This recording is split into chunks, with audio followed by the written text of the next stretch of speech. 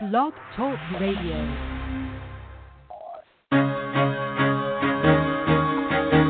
Carol the Coach. Sex, love, and relationships. We talk about it here. Carol the Coach. Compassion with contemporary relevance. I am a psychotherapist. I can be your personal life coach, and I can help you with your issues. There are no problems too small or too big. You can talk about anything. Speaker, columnist, radio TV host, and commentator. Carol the Coach brings messages of wellness and empowerment within reach of everyday people every day. Almost 5 years ago, I lost my soulmate in an accident. He was killed in a plane crash. Life just, for me, has seemed to stop. There are groups all over the city. I teach one. It is a specific way to start thinking so that you shift how you see the world, which then shifts your energy, and then you feel better and you actually see things differently. Carol the Coach. Always available, too, at carolthecoach.com. Now, I've got Russell on the line. I'm 47 years old. I'm a truck driver. I'm married. I have a wife in San Francisco. Okay. I haven't been home in 6 months. My thing is, I don't know if I have a sex addiction or what the problem is. Why do I want what I can't have? And as soon as I can have it, I don't want it anymore. You're right on target when you say, I don't know if I have a sexual addiction. Well, guess what? Yes, you do. And you know what? That's my specialty, Russell. So you're at the right place. Continue. I meet women online, and I'm in a different part of the country. I travel all 48 states, so I love sex. I hear self-esteem issues. You never felt good enough, and you didn't feel like you were getting what you should have then, and you're reenacting that now. Do you want to change that about yourself? You get what you need. I got an interesting email this week. He says, thank you for taking my email in question. My girlfriend and I listened to you on the radio, and she really respects what you have to say. So she knows I've been looking at porn, and she knows that I can't seem to stop. But I don't think I have an addiction. What do you think? Okay, well, I'm Carol Jurgensen-Sheets, a.k.a. Carol the Coach, and one of the things that I absolutely believe is that when a significant person in your life feels that you have a problem and believes that it possibly could be compulsive, you need to go in and see somebody who understands this disease, this illness, this disorder, to help you decide, do you have an issue? I know you may think, well, if you're in that business, you're going to be telling everybody they have a problem. But that is just not true. I meet many clients who are looking at porn, and it is not compulsive, but it does bother somebody. And so they come in to say, do I have an issue? And if I'm looking at their assessment, I'm here to say, no, you don't. However, if it bothers a significant other, if you're living at home and it bothers your parents, if you're married and it bothers your wife or your husband, it definitely is a problem. It may not be sexual addiction, but it is a relational issue. So that's what I believe to be true. Not everybody suffers from sexual addiction. I would never, ever, ever want that identity on anybody who has this issue, because let me tell you, this addiction is the hardest one to break. It's harder than crack cocaine. It's harder than heroin. It's harder than ecstasy. It's harder than meth. A disorder. It is a compulsion. It is sexual problematic behavior that has many features to it. For instance, I bet if you're listening to the show and you have sexual addiction, you have wanted to stop. And you said to yourself, I am stopping. This is the last time I'm looking at porn. This is the last time I'm going to a massage parlor. This is the last time I'm on Craigslist looking for a quick high. And then, whether it's 10 minutes later, 20 minutes later, the next day, or the next week, you're back doing the exact same thing you did before. Compulsive behavioral problems. That is an issue that doesn't go away. That requires that you use a whole host of recovery tools. And if you've gone to my YouTube channel, Sex Help with Carol the Coach, you will see video after video that helps to describe what you need to do to get healthy. What are the 10 recovery tools? How do you use apps? Do you need to do? What books do you need to read? Who do you need to listen to? When do you need to up your game? And go from your therapist to a certified sexual addictions therapist, to an intensive program, to a workshop, to a residential treatment center. You know, when is enough, and when do you up your treatment regimen? That is the question that I ask many of the guys that I work with. Now, the beautiful thing is that I see so many men and some women that really make strides in sexual addiction recovery. They do. And if they're single, they're making it work for them. And if they're in relationship, for them, and it makes a huge difference in their relationship. They've got extra work to do because they have to right the wrongs in the relationship. And that can be very difficult. It can be very hard to ascertain, how do you get healthy? What do you do? What do you do when you get healthy and your partner doesn't believe it? Or she actually appears angry that you're doing so well. Or you say the wrong thing and she says, you know what? You're arrogant. You don't have this program. You're not really working a solid recovery program. So, I'm here to say that not only am I a sexual addictions therapist, but I'm also a recovery coach. I want to help you in your relationship. If you've got a relationship, you know, it takes a lot of skill to make it better. And that's why I just wrote, and currently it's being published, help.her.heal, an empathy workbook for sex addicts who want to help their partners get healthy. And I am so excited to have written this book because it gives you a step-by-step instructional guide as to what you can do to help your wife or husband heal. It's written as if it's for a man sex addict, a male sex addict who is wanting his partner, a female, to heal. But I promise you, you can apply it in any genre. If you're a female sex addict, you can apply it to the male. If you're in a gay relationship, you can apply it with each other. It matters not because the skills are universal. Skills have to do with some simple communication techniques and some not so simple communication techniques. That's right. You know, I have to say to you, okay, do you know how to use reflective listening? Do you know how to mirror your partner? You're a sex addict or the partner?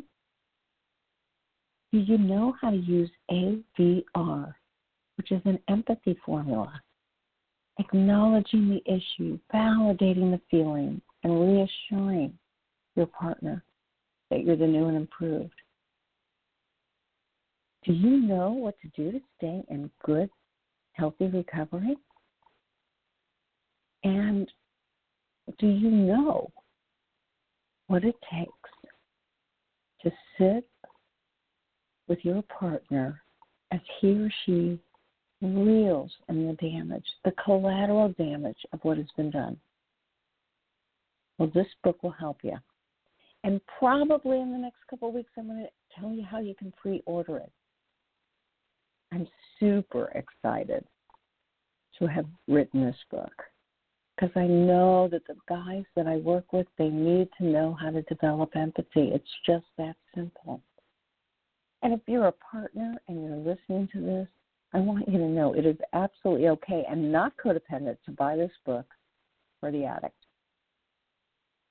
And I'm going to be doing some tutorials on how to use this material. So here's what I know to be true. Men aren't particularly readers, and sometimes they need to see videos to get it right. You know, that's why we're talking about all sorts that help people to get healthy. For instance, I am an EMDR therapist. I'm trained and certified. And EMDR stands for Eye Movement Desensitization Reprocessing. And tonight, we have an expert in the field, Shawn Kispert. He's been helping sex addicts determine what were the negative things that they thought and said to themselves that led them to find behaviors that would reinforce their beliefs. Shawn will explain how EMDR can change the maladaptive thoughts to feed the addiction. And actually, Shawn was on my listserv, and Shawn was contributing to a really incredible exchange with other professionals. And I said, Shawn, I have to have you on the show. And Shawn so graciously agreed to come on. And so Shawn is going to be talking about sex, shame, and secrets and how EMDR can make that better. And that's what we all know is important. When I was doing my CSAT certification, interestingly enough, all my colleagues were saying, well, if you want to work with addicts, you've got to learn EMDR because they have a lot of issues to process. They have a lot of trauma in their past, and you've got to learn EMDR if you're going to expedite the process. And I'm like, oh, absolutely, I would love to do that. So that's when I got my next certification. And tonight, Shawn is going to be talking about sex, shame, and secrets.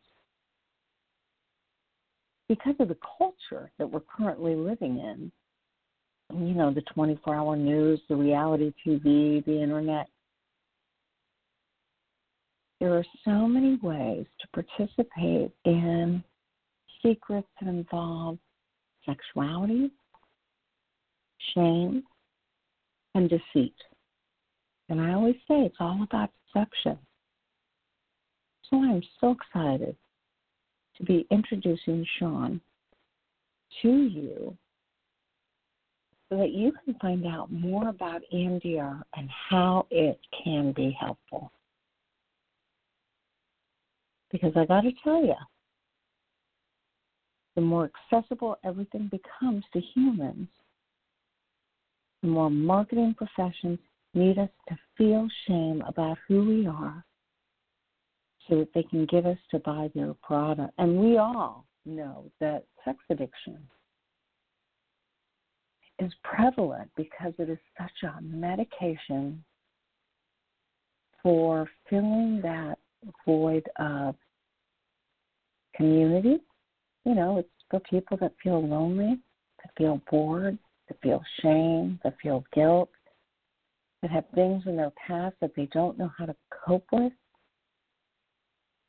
And Shawn and myself, we have made it our mission to help sex addicts who are traumatized to get healthy with EMDR.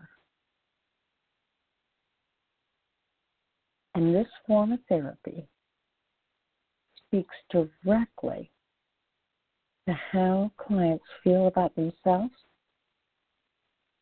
and helps them to identify where did they come from. You know, so oftentimes I get clients that say, why? Why did this happen to me? And I always say, hey, the why is not that important. Let's look at what. What can you do to get healthy? And EMDR oftentimes, in just minutes, in just hours, in just a few sessions, helps you to figure out, where did your pain originate? Where did the shame come from? And what events in your life have contributed to the need to medicate? And so I am so happy to have Shawn Kispert on the show, because I'm telling you, EMDR is an amazing approach, and Shawn is an expert. So, Shawn, welcome to the show. Hi, I'm glad to be here. Yes, I am so glad to have you. I mean, this is your genre. EMDR is your technique that you use to help addicts to get healthy and to figure out, where did their initial source of shame and pain come from. And so tell us a little bit, how do you feel sex, shame, and secrets start? And then, of course, what do you think keeps them perpetuated? What keeps them going? You know, each person is different, and the longer that I do this work, the stranger it becomes, because you think that you have a pigeonhole of where basic shame comes from when you start to talk to each person that comes in your office. And interestingly enough, the longer that you talk to them, the better you get to know them, the less clear it becomes. And so you're asking them, you know, what's going on? How's this functioning in your life? How are you not functioning in your life? And then you go to their family of origin and start to ask questions. And interestingly, it can be something as neglect, sexual abuse, abandonment, but it can also be something that you never saw coming. And it can be something very simple and small that has exploded in their brain, and they're unable to cope. So the shame can come from anywhere. Absolutely. Can you give us an example of a client that you've had in your past where the shame just kind of came out of nowhere? They had no idea, he or she had no idea, that their past was contributing to sexual addiction. Sure. So I have a man who owns his own company, and he came in to see me as a referral, and he said that he had been sexually addicted since he was 13, and it started with pornography and accelerated to prostitution, overseas prostitution, traveling there when he didn't even need to travel, his children's teachers, people in his church, and he just came in and he just said, I can't believe I found you here in this town. I didn't even know there was anybody here. And I said, okay, well, what's going on? And he just sat in the chair and sobbed. It was really kind of scary at first because I thought, what is going on here? There has to be something deeper. Well, we talked for 2 or 3 sessions, and it never occurred to him, not one time, and all the therapists he'd been to and all the times that he tried to fix this himself, that he had been sexually abused by a babysitter when he was 5, both by a male babysitter and a female babysitter, brother and sister, and he had never told anyone. And he just, wow. he did not correlate at all. And once we started talking about it. How did you figure that out, Shawn? How did you figure that out, that was the source of his issues? I kept digging. And he didn't like me digging. He thought he'd come in and I would fix him. And I just kept digging, and he was like, well, because I like sex, and I said, no, I really don't think so. You're married for 20-something years, you have these 2 kids, and you keep telling me you have it all together, you own this company, but you're not happy. I can see it in your face. So let's go back and talk about memories that you have, and let's go back and do a sexual timeline. Can you do that for me and bring that to me next week or email it to me? And so he did. And then as we were talking about it, he said, wait a minute. I have another memory. And there it was. And so the shame started right there. Yeah, it was interesting. It was. Yeah. It was very interesting. Because really, the sexual timeline and history gave you the basis or the groundwork for a memory that then came up, which had to do with him being molested. It did. And then you had something to work on, right? All that trauma. We really did, and we really started working. That's kind of where the beginning of all of the training with Patrick Carnes comes in, is when you start to just, like the 3 prongs for me are what problems are you having in your life because of the secrets you're keeping, and how are the consequences manifesting themselves. And I really don't see you until a consequence happens. And so we start talking about that first, and then move on to family of origin and timelines before we ever get to EMDR. Because the secrets are so deep, and the person that has the issue has used every form of bargaining in their life that they're capable of using.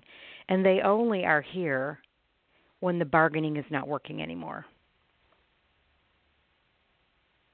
Yeah, in other words, you're saying that really it's when they can no longer stand the pain by themselves and they know that they can't figure out what to do about it, and they don't know the whys. And I just mentioned that my clients always want to know the whys, and sometimes that's not possible. But with EMDR, it really can help a client over a short period of time process the logjam of trauma that may have occurred in their life. EMDR is so amazing. And I would not believe that it was as amazing as it is had I not personally unlocked issues in my life as a result of EMDR therapy. And so that's what really fostered the interest to see if I could attach these to one another and see if we could have some growth quicker. And it is. It's an amazing experience, first personally, as the client, but also as a clinician, to watch the client unlock their own mind. It just doesn't get any better. Because then they're so engaged. They're like, I did this, and you're like, you did. Good work, you did. It's amazing. Yeah, and I really can relate to that because I do the work too. And so I want to ask you, as one professional to another, what do you believe starts that shame cycle? How does that get going? I think they want to. I think that the people that come in to see me, they want to be better. They just have scripted in their mind what is palatable to the public. So they have scripted in their mind why they have behaved the way they have, or who has hurt them, or who they can blame. They've just scripted it. And so when you work with people with EMDR, you start, very small, developing containers for things they need to work on, but that you're not quite going to target. You develop a peaceful place for them. So if it gets too strenuous, you can ask them to go there. But really what you do is kind of work with them about, initially for me, I work with them about a targeted incident or something that is disturbing them currently. And we start with, okay, can you tell me about, usually they come in with an incident, like some sort of chaos has happened, or they're stuck, or we've been practicing together, working together for a year or two, and we get stuck on something. And so, I can give you a fascinating example today, if you have time for that. Absolutely. Of how it I'd love to hear. Okay, so this happened. This is a lady I've been working with for a couple years, and she is a female sex addict, and she has had moments of sobriety. But no, we have been unable to establish long-term sobriety. So I said, okay, we're going to work on EMDR, and she's been married for 25 or 30 years. And so I said, so we've been working through some core beliefs with EMDR, but we wanted to target a specific thing that is going on. And for her, she's married to her husband, but she is not sexually attracted to him. And so we've been processing this for a while now. And I said, well, let's do EMDR processing around that specific belief. The negative belief is, I am not sexually attracted to my husband. So we start talking about it, and then we start the processing sequence. And so the incident is, I am not sexually attracted to my husband. And I say, on the disturbance level, how much does this disturb you? 0 to 7. 7's the highest. She said, I'm at a 9. He actually disgusts me. Okay, so we go through the processing. And each time that we go through it and I stop, I say, okay, what's coming up? And remember, this is a long-term marriage. And she says, 2 months before we got married, I got pregnant, and he didn't want his family to know. And he took me and paid for me to have an abortion. Now, she's never told me this. She said she doesn't think about it. I said, okay, and so we're processing that. And she comes out with this flooding of story of how she has been angry at him for all of those years and has used sex with other people to punish him for doing that. And that was, it was a long session, but that's just what came out of processing that belief that she had. So it was a really interesting session. Well, I bet over the next couple of weeks, you were able to determine what her negative cognition was and what her positive cognition was. So tell us a little bit about that. What do you want to install in her? So her negative was that there were a couple negative thoughts. And the negative was, for her, I'm only good for sex. Her negative thought was, I'm not good enough for his family. I'm not good enough for him. And then I said to her, okay, what would be the positive belief? What would you like to believe? What would you like to feel about this? And she said, well, I would like to know that I was secure with him and that he does love me. I would like to know that we've stayed together all this time and that we're generally happy and that we can work our way back to each other. I would like to know that this was just us being young and that we just didn't really know what to do. And so we processed all of that today. And when we were done, just for today, and then the processing goes on for days and days and days after. It can go on, until it doesn't. But she was at the, when we were starting to come down from the session before ending it, and I said, you've done a remarkable job today, and I just want you to know that you're going to keep processing this, but you've done a remarkable, beautiful job. And she just kind of started crying, and she said, I really do love him. I really do love him. We really do have a good life. And I thought that she came to that on her own, and it was nice. It was nice for her.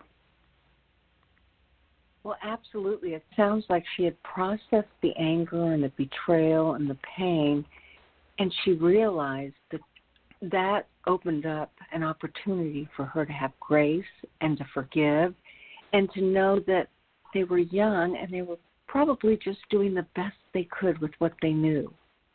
That's right. And the interesting thing is they have a pretty open, they can communicate. They work on communication. And I said, do you think that you can go home? You need to think about this and breathe for a little while, drive through, get yourself something to drink, go home, rest a little bit. But do you think you could have this conversation about the grace and about the age and about your rage? And she said, I know that I can. I know that he would hear me now. So sometimes they come in as a couple for some, couples work. And I know that he would listen to her. So I thought they're doing some really good work. She's really doing all of her work. But she's got an incredible amount of big traumas, little traumas, complex trauma, PTSD. So doing some amazing work. And the EMDR is not the panacea of everything, but it is certainly a wonderful tool when you cannot open up what needs to be opened up. Yes, and that's the magic behind this kind of work, is that really it's like the unconscious and subconscious has locked away many of the stories, the feelings, and the beliefs, and EMDR, through something called bilateral stimulation, opens that up so that it can be processed. And I just thought, I've been told, I started this work because it works so well with trauma. And obviously, her having an abortion was a trauma, and she felt very, very abandoned. She did. And interestingly, whenever I use, because I work with female sex addicts, male sex addicts, and also their partners. And then I do a partners group for men, for women, addicts and partners. And interestingly, EMDR will work for any of them because they all have trauma. The partners have trauma from being in the relationship as long as they have. The addicts have trauma because of things generally that happened to them before they got to that point. And they're also traumatized by their acting out. It's not a party for them either. So when EMDR is just another tool, but just the processing and just the body scanning, the regulation in their affect, and just talking. Sometimes they don't even feel their own body where their stress is or where their pain is. They're so in the problem. And EMDR does all of those things for them. And they're doing it themselves. So it's not really like the clinician.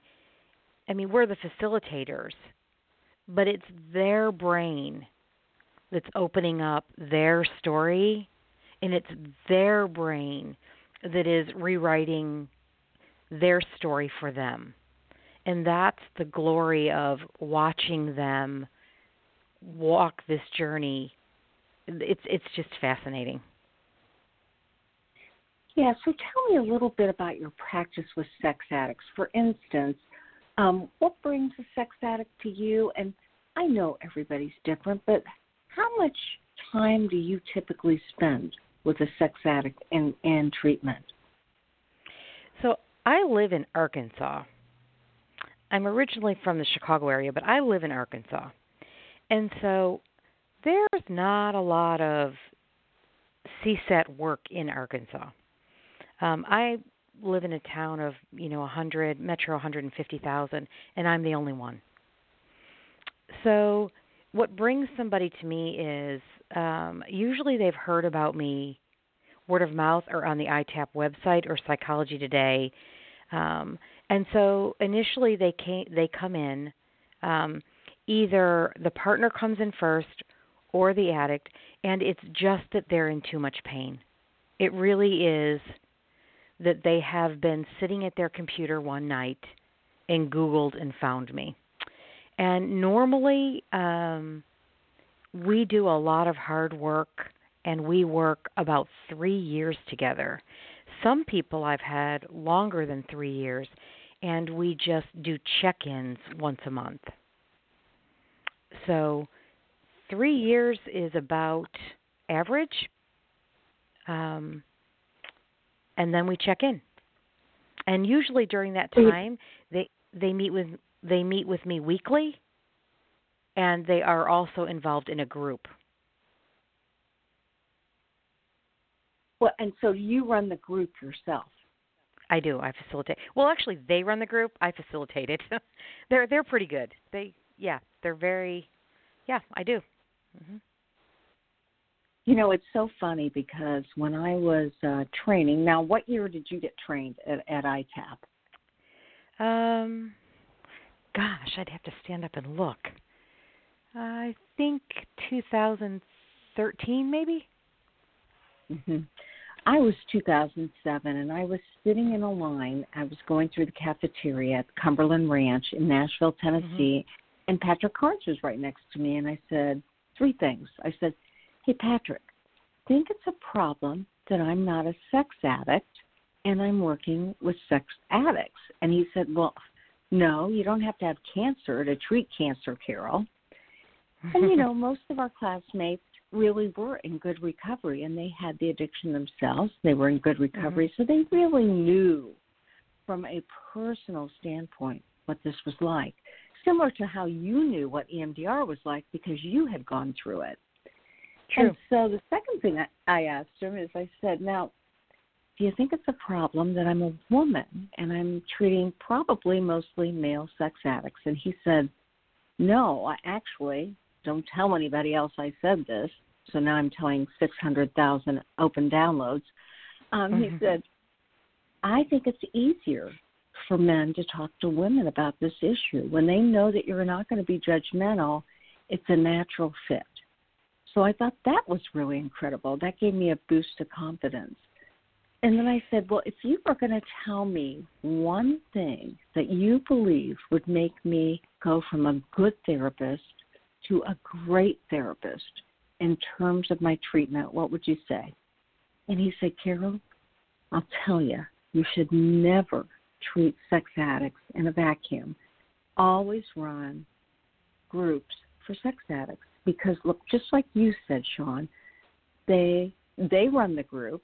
They know what they need. They know how to get there. We're just the facilitators to make that happen, and they're so appreciative because if they're in 12-step fellowship and things like that, they really don't get to crosstalk. And so in a therapy group, they can share their strength, hope, and wisdom and also ask for help. I think there's another really important component. And sex addiction lives in secrecy, and it lives in shame. And when you facilitate a group and you bring a group of men or women together, and for example, I'm running a group of 6 men right now and then 5 women. The men, just for example, the 6 men that come in, I have to talk to them first and explain what's happening. But when they come in the room and we start, they hold each other accountable. They are each other's accountability partner. And they do not feel shame and isolation when they are in a room with 5 other people. And when one says, I won't share my phone or I won't give the passcodes to my phone, 4 other people say, why won't you share your phone? Why won't you give the passcode? I don't have to say a word because the other addicts know what the person is bargaining with and what they're bargaining for. And so together, the group that I'm running right now, these men communicate with each other through the week. They meet for coffee or dinner. They check in with each other.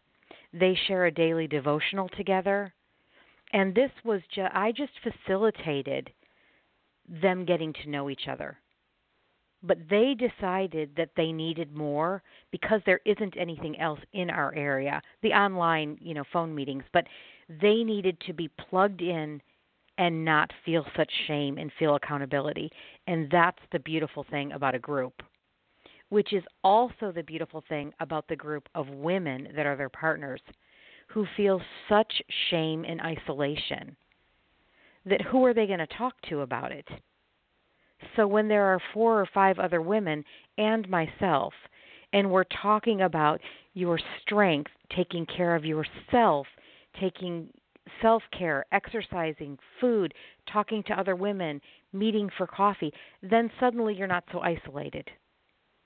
And that is the glory of group. Oh, absolutely. You nailed it. That's exactly right.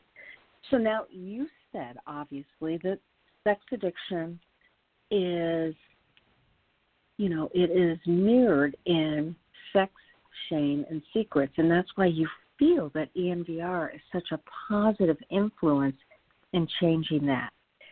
So I want you to explain, how does EMDR work with addicts that experience sex, shame, and secrets? Because their shame is so deeply embedded, right? And they have started, sex addiction doesn't start in a bubble. It starts very early on in some sort of arousal template that kind of unfolds in a boy or a girl when they're young. And then the shame feeds it. And then the secrecy feeds it. And then they are telling a narrative, which is one of Patrick Carnes' worksheets is a fabulous worksheet of a dark passenger. And it's like, how do you live in the light of day? But what is the dark passenger is the secret that you're hiding. And so EMDR helps them unwind their secrets. And it helps them feel less shame. First of all, they're sharing it with me here, and I have no judgment on anything that they've done, and I just sit with them and hold it for them while they process it. And the EMDR, the processing is the least of it. The beginning of it is talking through the story, talking through the negative core belief about yourself, that you're bad, that you're not worthy, that you're full of shame, that you don't deserve to be here, that you can't be redeemed. That's the negative belief that we have to process out. And if you just keep talking, and sometimes we do that for a very long time, talk about it, and I hope we're getting somewhere. But it just doesn't feel like it. And as a clinician, when you've been sitting with them long enough, you can feel when you're not getting somewhere. So then you say, well, let's talk about processing in a different way. And immediately when you start moving your fingers or tapping or, whatever device you're going to use, I prefer fingers because I feel more emotionally invested and closer to the client. When you do it, and you do it in a swift movement, their brain connects with other beliefs that are true. And it overrides these negative core beliefs that they keep fostering. Because, for example, when you use pornography or you use prostitution or whatever's going on, the relief is immediate, but the shame is almost as immediate. And so when you're processing, you're trying to remove the shame that is their core belief and elevate them to feeling, I'm okay, I did the best I could, I'm trying to get better, I'm doing better. And that's what EMDR does for a person that's kind of stuck in that negative belief, if that makes sense. Oh, yes, absolutely. And so you identified some of those core beliefs. I'm not good enough. And so when you get negative beliefs, I know that in EMDR you really look for 3 primary messages.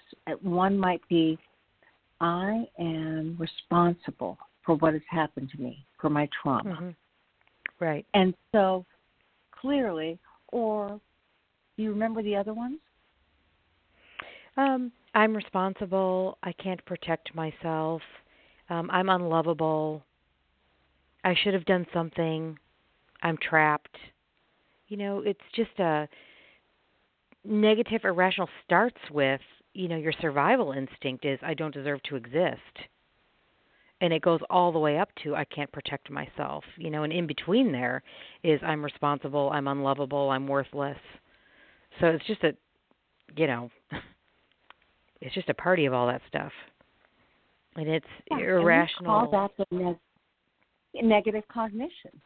Right. The thing you believe about yourself that doesn't change, and it colors your entire world and certainly colors how you feel about yourself. And so after you and I work with a client and they process their trauma, and you said it earlier when you said sometimes you start with the very present day issue, or sometimes you start with the first time that showed up or the worst time that showed up. But when you process all that stuff, they are able to process all of those other issues that kind of that got sandwiched, before, during, and after the current day problem. And that is why it is so very, very effective. Now, you and I both know that your work is 3/4 of the way done at that point, but then we have to instill a positive cognition.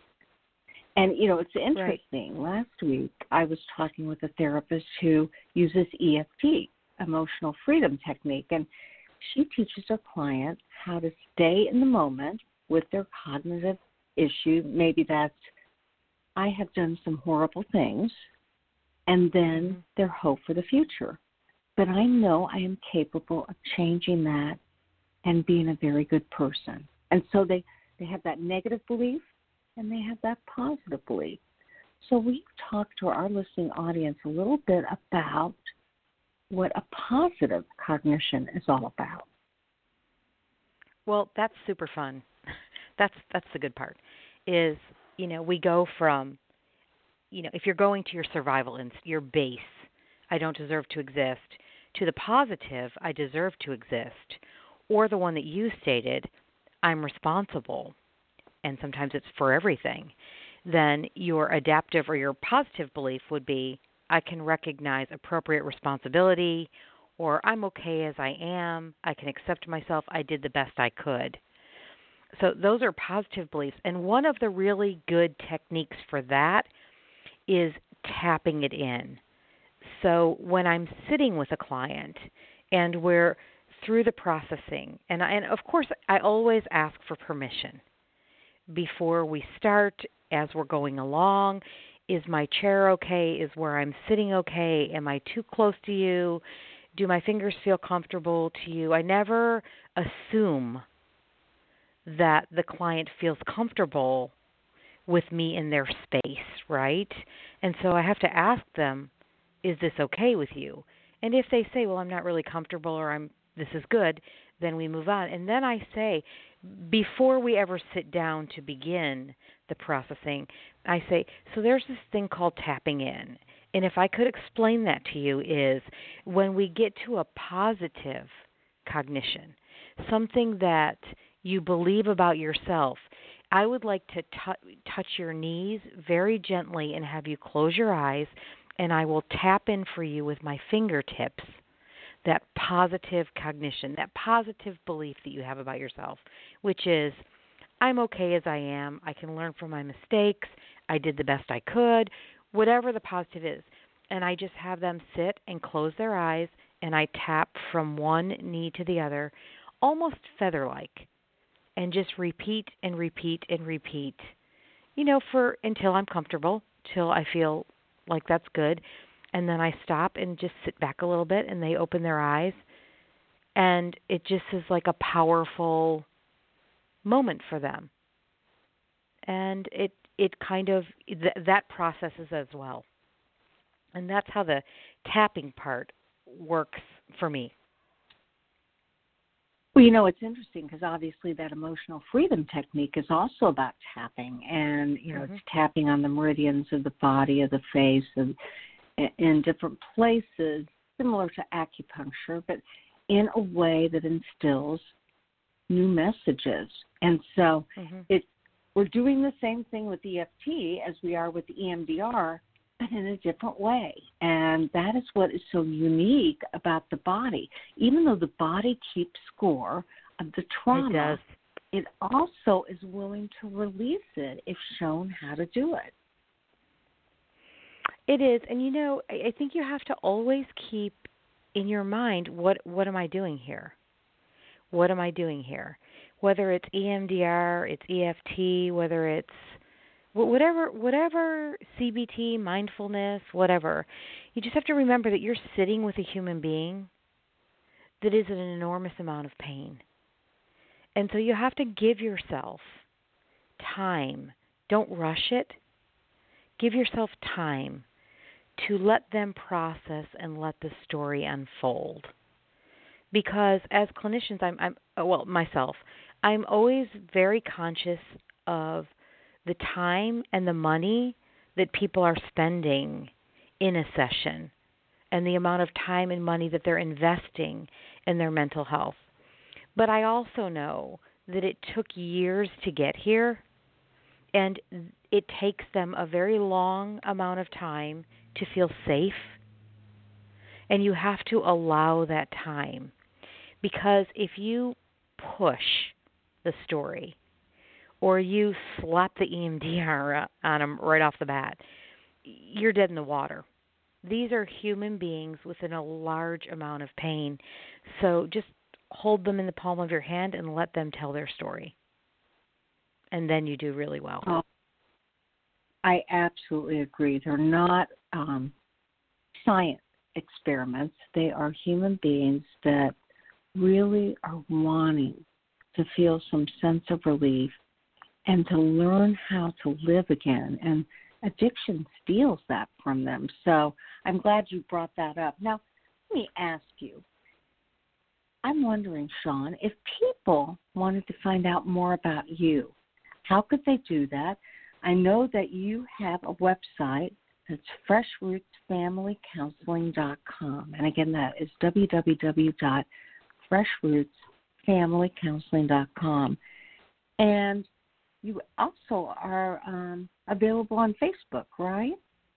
I am. It's just Shawn Kispert, LPC. And I'm also on Psychology Today. So I can be found pretty easily. I have a pretty strange last name, so it's not hard to Google me. Well, go ahead and spell that for our listening audience so they can have the proper spelling. So my first name is Shawn, S-H-A-W-N, and my last name is Kispert, and that is K-I-S-P-E-R-T.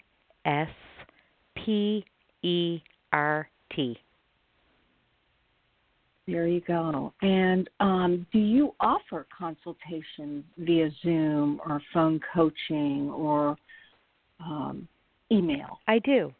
And the state of Arkansas, where I reside, is pretty strict.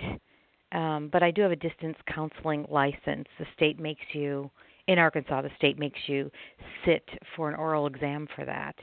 And so, yes, I do offer that. And I can be reached by email through our website. And I'll email back for sure, yeah. Excellent.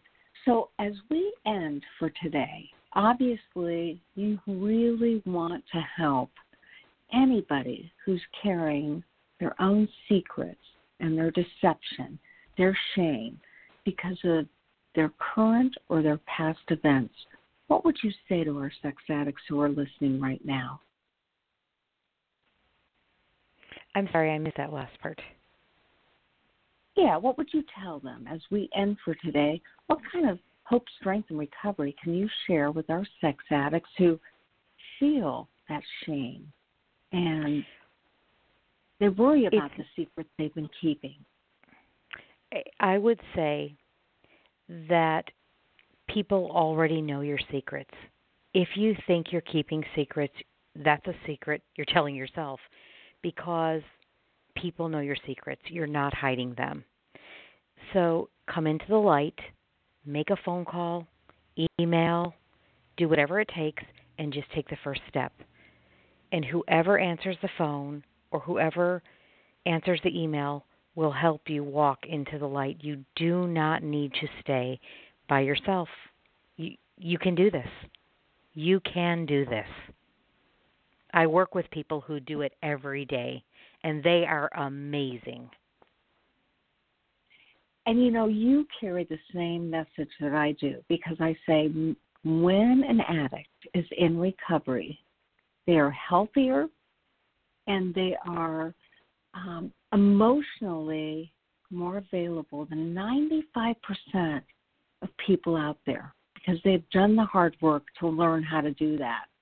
And so, addiction may have brought them into the darkness, but recovery brings them into the light.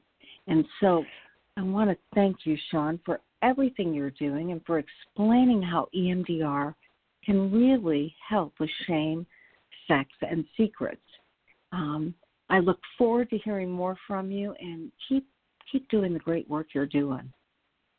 Thanks for having me. I really appreciate being on with you tonight. Absolutely. I was telling my listening audience that I had seen some of your posts on the listserv, and I was really impressed because you really do have techniques that expedite the process of recovery. And, nothing can replace the work between a healthy professional and a client. But what we do and how we do it can really expedite that sense of recovery. So thanks again. Thank you. Have a good evening. Hey, you too. All right. Well, so that, again, was Shawn Kispert. And I want to give you her email address in case you didn't have anything to write on. You can reach her at Shawn@FreshRootsFamilyCounseling.com, and her website is www.FreshRootsFamilyCounseling.com. And as she said, you can find her on Facebook. It's ShawnKispert.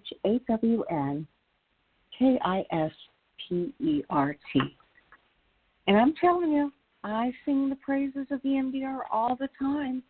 It is the most researched treatment modality there is. And, I do a lot of Zoom. And I'll be talking about, I can help you with things. And interestingly enough, my clients will say, well, can we do EMDR on Zoom? And I say, no, you have to be able to have an EMDR therapist. It's not something we can do on Zoom or on phone coaching. So really, go to ITAP. Actually, that would be sexhelp.com, and look up an ITAP therapist who does EMDR. And that stands again for Eye Movement Desensitization Reprocessing. I'm Carol Jurgensen-Sheets, a.k.a. Carol the Coach. Thanks for being with us. And as I say at the end of every show, you know it, you can repeat it. There will only be one of you at all times. So fearlessly have the courage to be yourself. Make it a good week, and I'll see you back here next Monday night for Sex Help with Carol the Coach.